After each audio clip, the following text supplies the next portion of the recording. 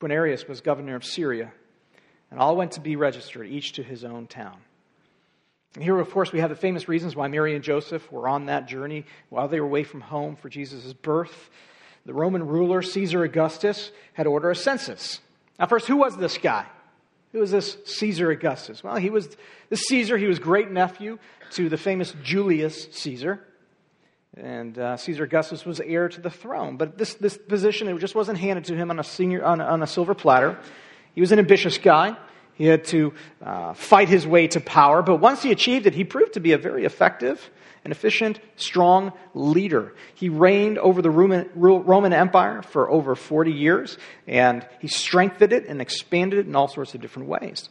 And he was actually the first man to be dubbed emperor of the Roman realm. And the title Augustus was an honorary one. It wasn't actually his real name. It was something given to him, Caesar Augustus, with Augustus meaning literally holy or revered. The term Augustus was actually, up to this point, only reserved for basically the Roman gods. And here it is being given to now the new Roman emperor. He was the first Roman ruler then, in a sense, who was considered in many ways to be a god. He was heralded even as a savior. There's an inscription on the Greek town of Halicarnassus, which refers to Caesar Augustus as the savior of the whole world. So who is Caesar Augustus? He was a man of unparalleled wealth and power. He was probably one of the 10 most powerful men in all of human history. And he was also a man undoubtedly with an unparalleled ego. He was seen as a god, as a savior, and he was worshipped and exalted as one by men. And isn't it fitting then that the man who was considered a god be the first focus of our passage here today that is about the one true God-man, Jesus? And we see in verse 1 that the Caesar Augustus, he ordered a census. And there were probably several reasons for this. The first being, perhaps primary one, taxation. In this day, everyone had to be registered so that the Roman government knew who you were and knew how much taxes to collect from you, what you owed. And for the process of that, you had to travel to your hometown because that's where and how the records were kept for this sort of thing. But undoubtedly, there's also a very large ego in view here behind the reason for the census. Notice this is not just any census. The text says this was a census of the entire world. Now, the entire Roman Empire was under a census. And my friends, that is a massive undertaking. And this was done in part as an incredible exercise of power and authority for the newly acquired Roman lands to know who was the boss. And for this God-man emperor, Caesar Augustus, to be able to say, look at how great I am. Look at all the people that I rule over. My kingdom is unparalleled. My reign is supreme. I am truly a god in this world. And this census, it was an announcement of the greatness of Caesar Augustus. It was a declaration to the world, I am your great and glorious king. You must do what I say. Ultimate, unbridled arrogance. That was Caesar. Self-proclaimed king and lord of the world, in the eyes of some, the savior of the day. And then reading on, and with this in mind, we see, of course, now an incredible Christmas contrast that develops in this passage. Look now at verse 4. And Joseph also went up from Galilee, from the town of Nazareth to Judea, to the city of David, which is called Bethlehem, because he was of the house and lineage of David, to be registered with Mary, his betrothed, who was with child. And while they were there, the time came for her to give birth. And she gave birth to her first newborn son, and wrapped him in swaddling clothes, and laid him in a manger, because there was no place for them in the inn. Now, the journey from Nazareth to Bethlehem was probably as unpleasant as you possibly could imagine. The distance was about 80 miles. It's not too bad if you happen to have a car or a chariot at hand. But Mary and Joseph, they were poor peasants. Perhaps they were fortunate enough to secure an animal for her to ride on, but the text doesn't tell us that. It's very possible she could have walked these 80 miles, fully pregnant, 8 to 9 months pregnant, in the cold of winter. And surely it wasn't lost on her that she could give birth at any time. And so her heart undoubtedly felt anxiety and fear. What if I go into labor on this terrible journey? She must have thought to herself. She might have thought, I really want my mom around. She's only 13, 14 years old, remember, after all. And did they know that then this forced journey to Bethlehem, it was actually a fulfillment of messianic prophecy? The prophet Micah declared that the soon-to-be-born Messiah would come from Bethlehem? Did they connect the dots? This is why they were going there? I don't think so. They knew they had a very special child and believed that God would watch over them, but they didn't really have the full picture of who this child was and what he would do. This was an exceedingly difficult journey, and it probably even caused them to question a little bit, God, what exactly are you doing here? And I imagine they arrived in Bethlehem exhausted and cold. And upon arrival, they found poor accommodations indeed. The text tells us there was no place for them at the inn.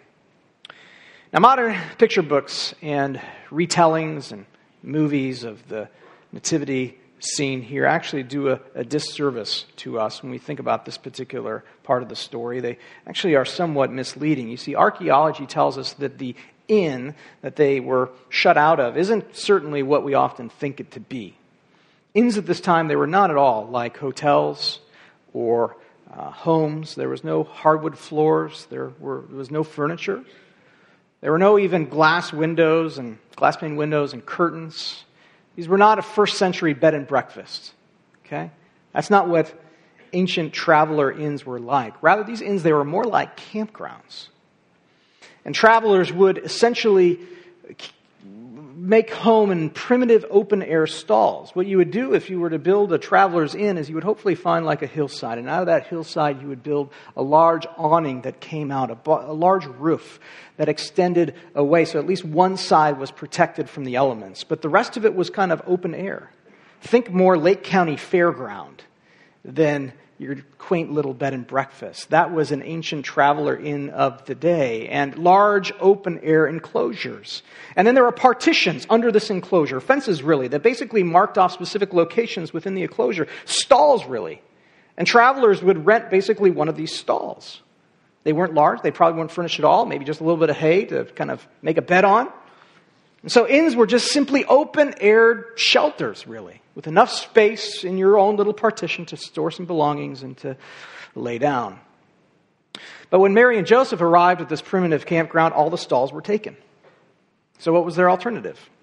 Well, probably the open-air courtyard, where all the other travelers who were lucky enough to get a stall tied all their animals. So ancient inns, they typically had a big open courtyard away from the awning and the covered space, of which perhaps there were several. And in this open courtyard, that's where all the campfires were for cooking. It's where all the posts were to secure animals. It's where all the feeding troughs were to feed the animals. And it's likely this area where Mary and Joseph ended up. It wasn't a cleanly swept barn. It wasn't a cave like some traditions maybe lead us to believe. The text certainly doesn't give any inclination of that whatsoever. It just says they didn't have a spot under the awning in a stall. So it seems most likely they settled down in the main courtyard. Under the stars, totally exposed to the elements, animals all around them, campfires crackling in various places, and probably a good number of people with them as well, spending time in this common area. They weren't isolated. They weren't alone in a barn or a cave. They were in a place of activity with people, with animals.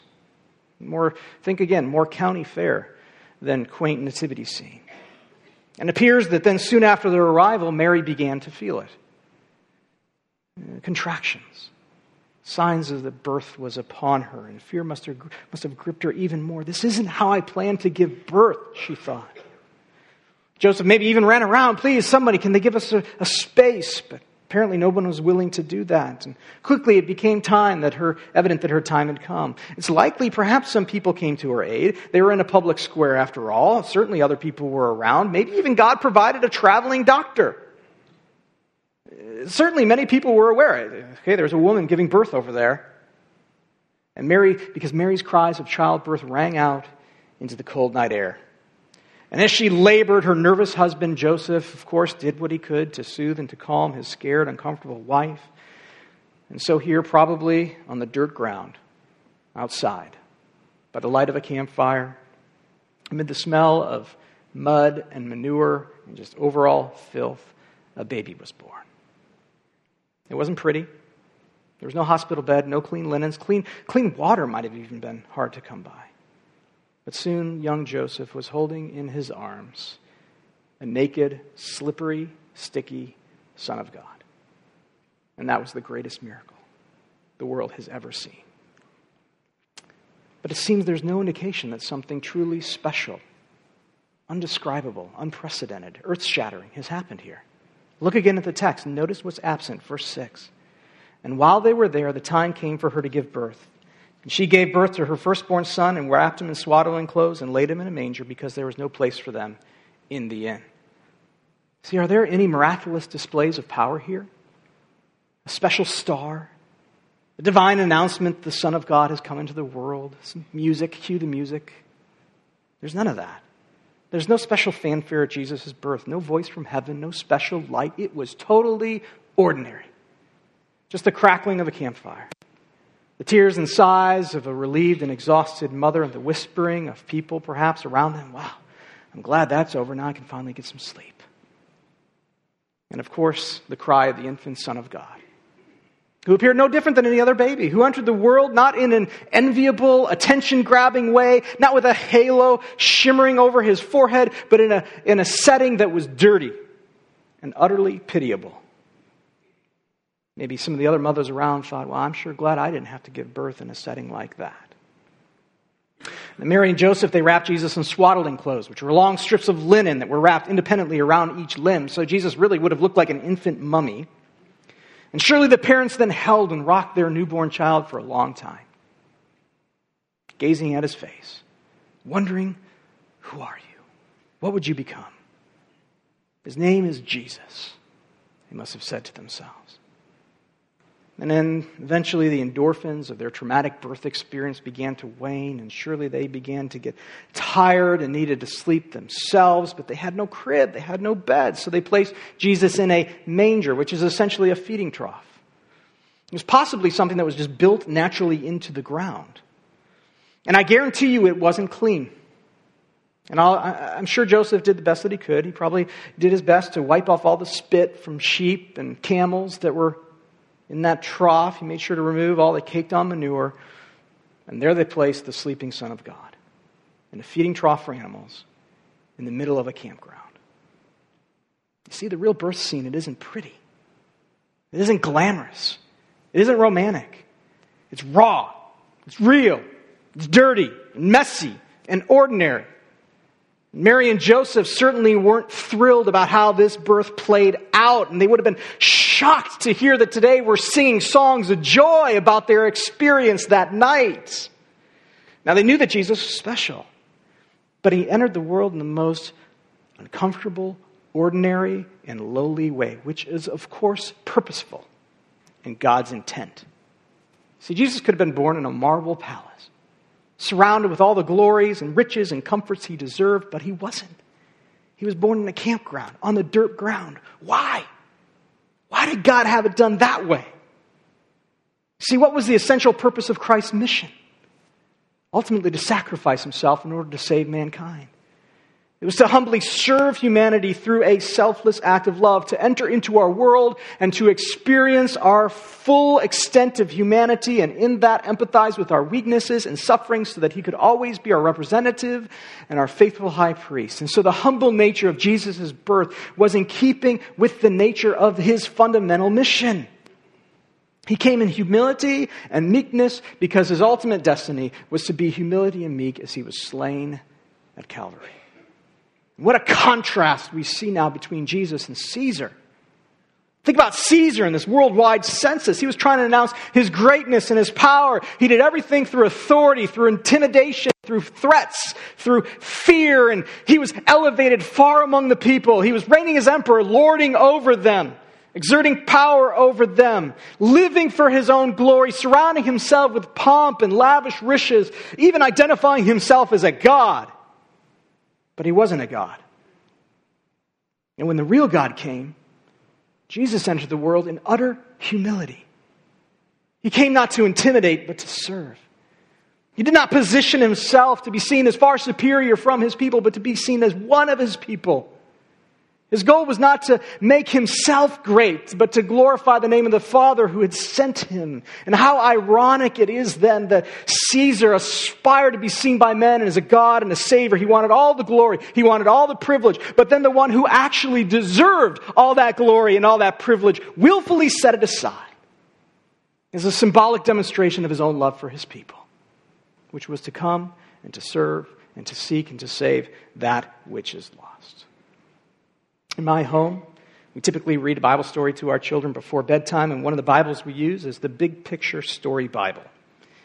And I love how the author frames this very scene. I don't often quote from children's literature, but this is so poignant. The author describes this scene when he writes, Caesar, the Roman ruler, the king of the whole Roman world, began counting all his people to show everyone how great he was. What Caesar did not know was that God, the world's true ruler, the king of the universe, was getting ready to show everyone how great he was. And you know how God was going to do this? Not like Caesar, not proudly by counting his people, but humbly by becoming one of his people. I love that. And so what does Luke want us to see from this narrative so far? That Jesus is our humble king. And he enters into our world in abject humility and lowliness, not a glorified romantic thing. It was dirty, it was raw, it was real, it was ordinary. All that meant to demonstrate that God loves his people so much that he will go to incredible great lengths for their joy and for their salvation. Even to the point of being born in a dirty campground among animals. Even to the point of dying on a cross. And even though Jesus is the true emperor of the world, he came not as a ruler. He entered the world not in privilege, but in poverty. He came as a servant because his fundamental mission was to give his own life as a ransom for many. But even though the glory of this birth was veiled from Mary and Joseph, and all the others around who witnessed it, this birth was still announced in a dramatic, resplendent way. And then here we see another incredible Christmas contrast in this passage. Reading on now, we see, starting in verse 8. And in the same reason, there were the shepherds out in the field, keeping watch over their flock by night. And an angel said to them, Fear not, for behold, I bring you good news of great joy that will be for all the people. For unto you is born this day in the city of David a Savior, who is Christ the Lord. And this will be a sign for you. You will find a baby wrapped in swaddling clothes and lying in a manger. And suddenly there was with the angel a multitude of heavenly hosts, praising God and saying, Glory to God in the highest, and on earth peace among those with whom he is pleased. What a contrast between this scene and the scene of Christ's birth. This scene begins pretty normal. The setting is here at night, away from the hustle and bustle of the city. We are on the outskirts of town and sheep pastures, really. And we find a group of ragamuffin shepherds. And these shepherds, they weren't special folk. They're quite the contrary. Jewish society actually viewed them almost as outcasts. Shepherds were despised people. Some people even viewed them as untrustworthy vagabonds and thieves. The only people in Jewish society who were less regarded than shepherds were lepers. And so if being a shepherd isn't bad enough, you know what? These were also the entry-level shepherds. These were the guys who had to stay up all night with the sheep, while the other higher-level shepherds got to sleep. This was the B team, right? And so just as Jesus had an ordinary birth, here is a group of very ordinary people, just chilling around a campfire on a normal night like all other nights. It's cold, it's peaceful, it's quiet, it's dark. But then an angel of the Lord appears to them, and the glory of the Lord shone around them, and they were filled with fear. The text says, all of a sudden, bam! The darkness and the quietness of the night vanishes, and suddenly the whole area is illuminated with the glory of heaven. Blinding light, unlike anything these guys have ever seen. It's kind of like those new LED Christmas lights. You know what I'm talking about? There's some houses you can hardly look at them because the nature of the light is like so different.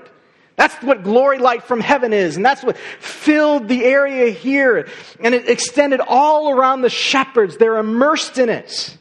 And in the midst of that light, a radiant figure emerges. An angel appears, and the shepherds freak out. The text implies that they were filled with fear.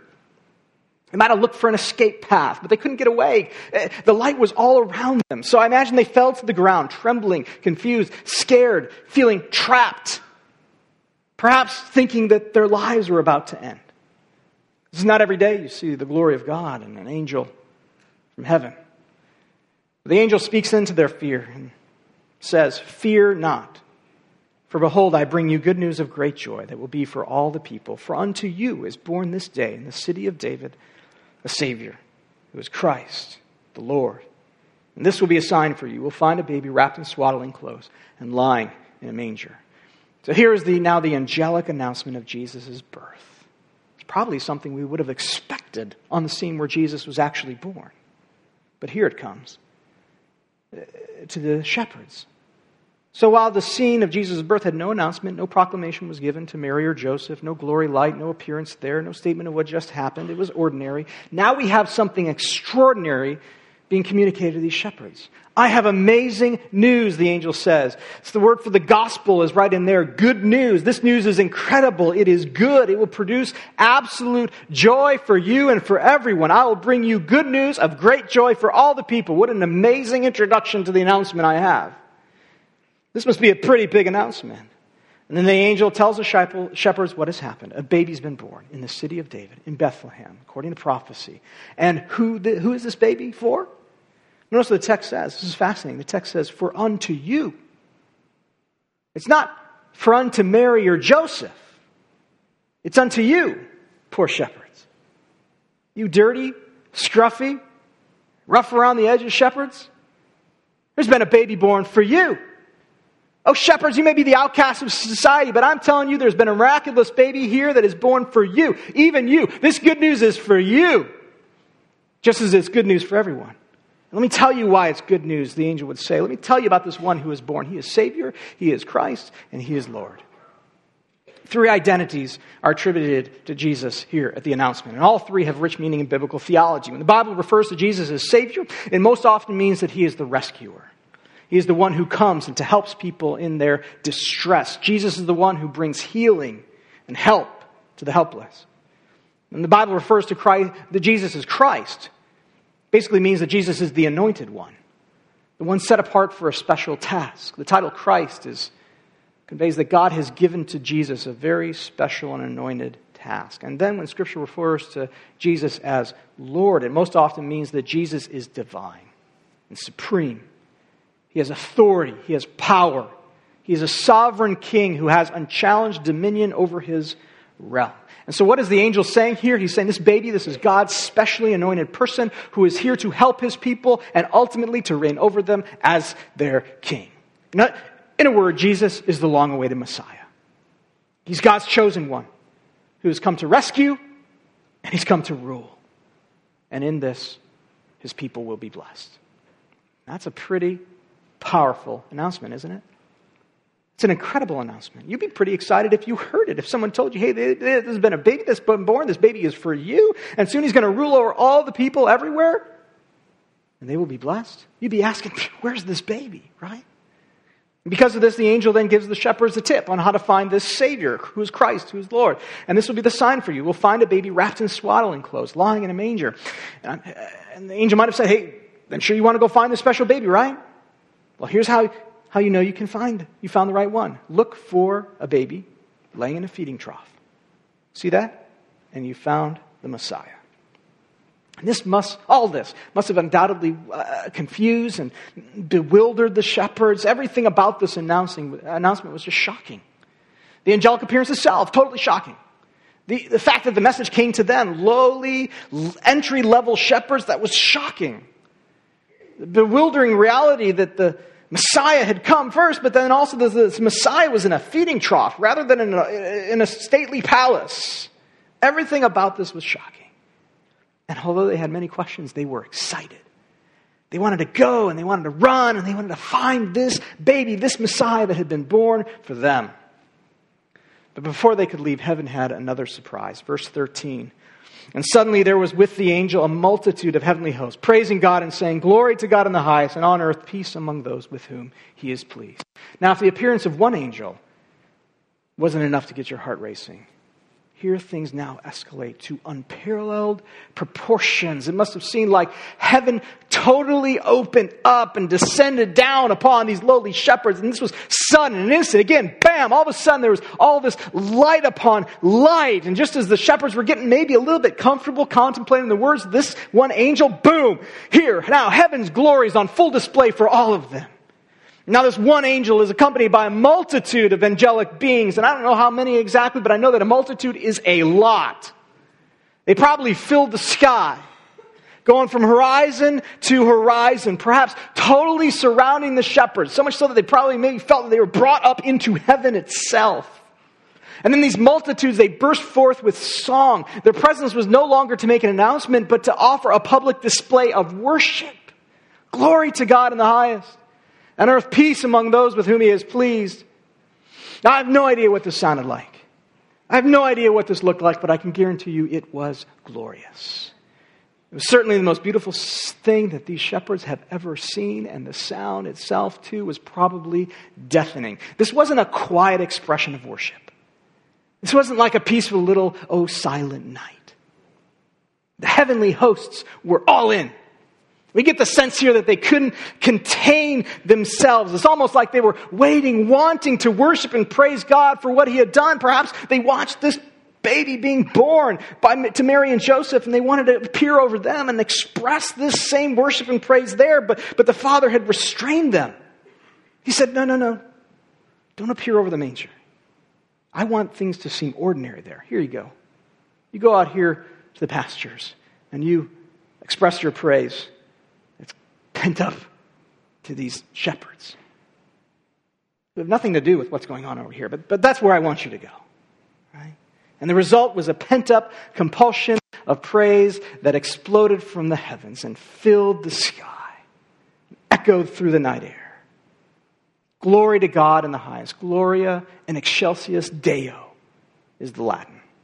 This thing that has happened, it is of immense glory. The birth of this baby, it is astonishing. It is wonderful. God deserves the glory in the highest order for what he has done. And on earth, peace among those with whom he is pleased. Here's a foreshadow again into Christ's mission. He comes as the Prince of Peace. And although Jesus did not come to bring universal peace, many often think that this means that he's going to bring universal peace throughout the world. That's not what it means. The peace is limited to those with whom he is pleased. So there's a very particular type of peace here, spiritual peace, that is offered and given only to the souls who believe in him. It's incredible worship. Probably the most amazing worship scene this world has ever known. And with that, now consider the two dramatically different Christmas contrasts in this text here. The experience of Mary and Joseph and the experience of these shepherds. Could they possibly be more different? You see the amazing contrast in this text. The circumstances around the baby Jesus' birth, they were totally ordinary. And yet here, perhaps just a mile away, was an impossibly, incomprehensible, glorious display, announcement, heavenly worship.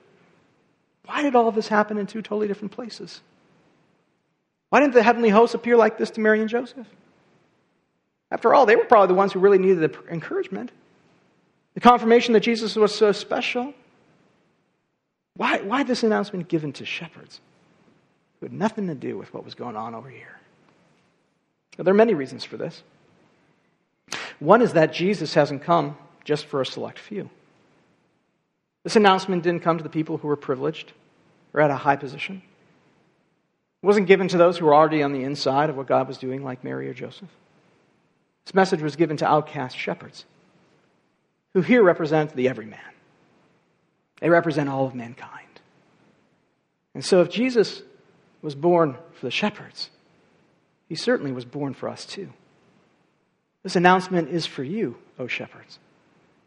This announcement is for you, O residents of Northwest Indiana. Jesus was born unto you. His offer of salvation extends to all of us. But another overriding reason for these two very different scenes and this contrast is that the birth narrative symbolically and powerfully demonstrates two vastly different but complementary identities of Jesus. First, he's our humble king, who enters into our ordinary world, sympathizes with our weakness, and loves his people by giving of himself. But he is also our glorious Messiah, who reigns and rules over all of creation with unchallenged supremacy, who is anything but ordinary. He is extraordinary in every conceivable way. And so Jesus is the most majestic and glorious human person ever to walk on this earth, yet he also humbled himself in unfathomable ways, even to the point of death on a cross. So Jesus is among us. He's one of us.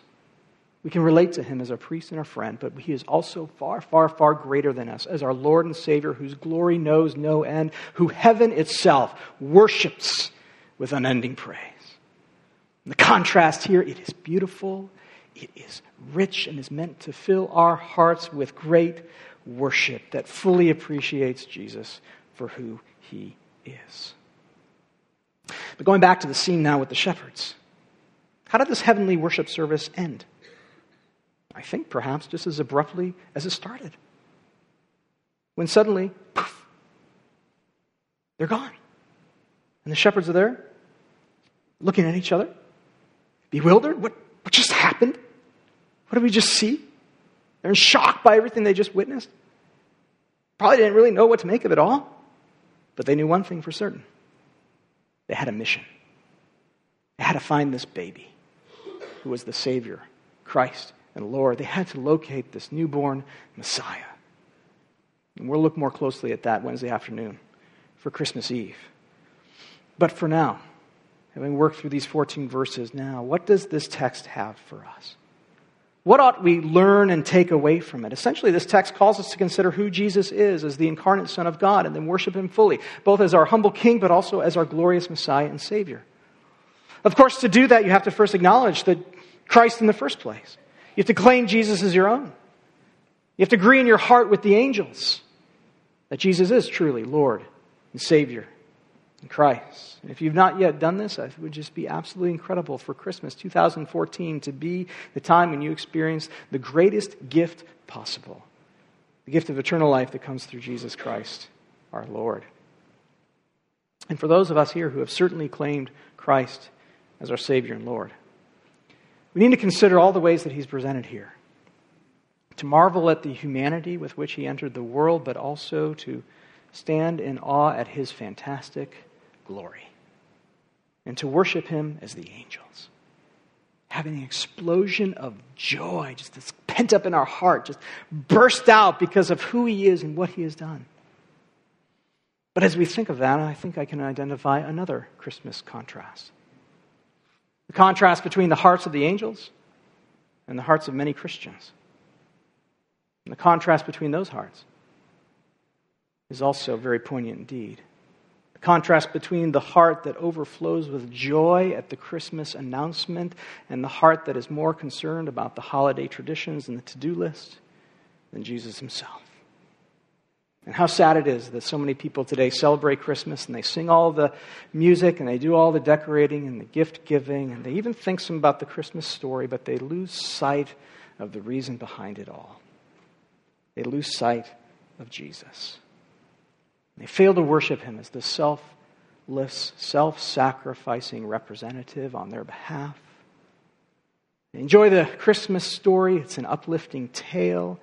But they fail to stand in real awe at the incarnation. They might even come to church and mouth Christmas music declaring, "Joy to the world, the Savior reigns."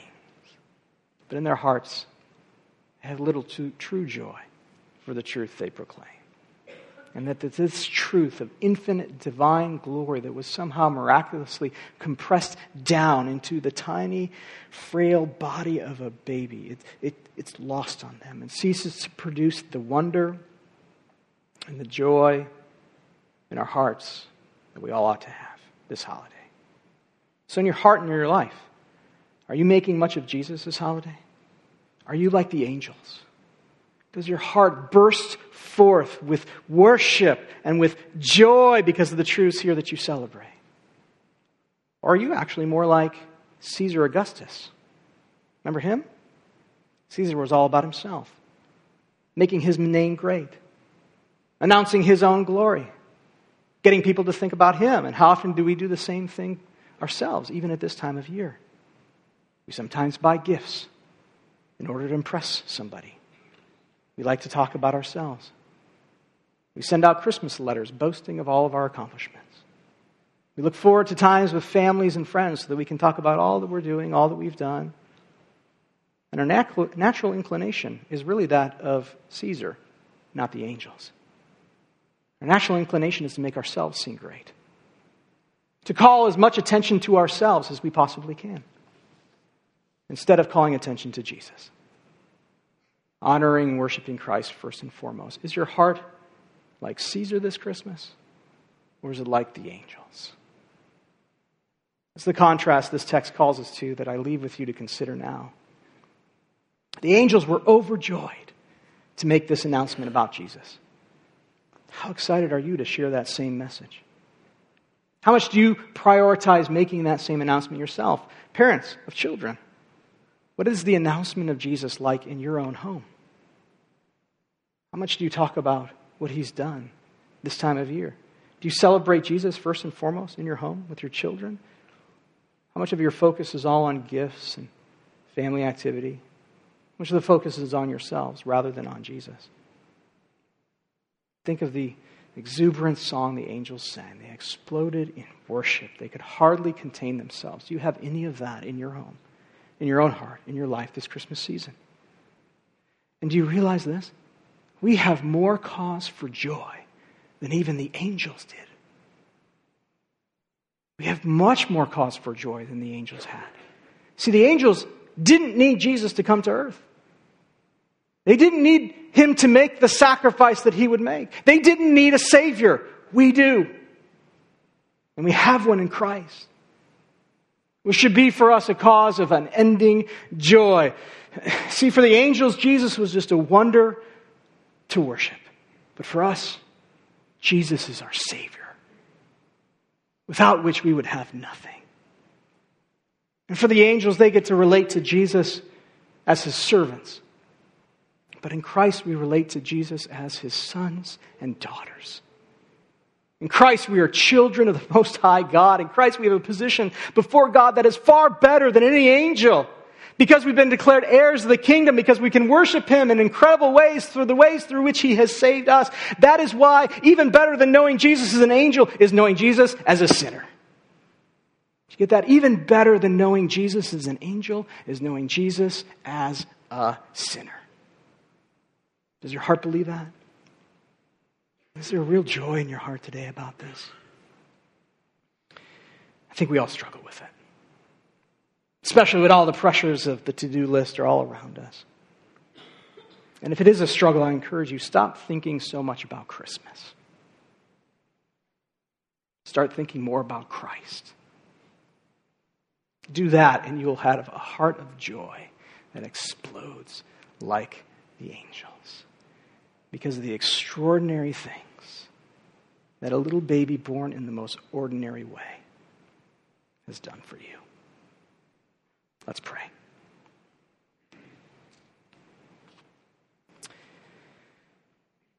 Glory to God in the highest.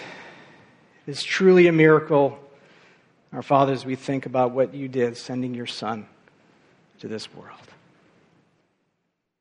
Lord, we need to stand in awe of this. And we need to have hearts that are truly captured by this truth that then cause within us a wellspring of joy and worship and praise. So Lord, help us to have these truths, have this reality of God made flesh, born as an infant baby who would ultimately suffer and die for our sake. Have that truth marinate deeply into our hearts. And may we, from it, be compelled to worship you in vibrant, heartfelt ways, living not for ourselves or our own glory, but God, making most your name great this holiday season and always. Help us to have that heart for you, we pray. In the name of our incarnate, beautiful, glorious, humble Savior, Jesus.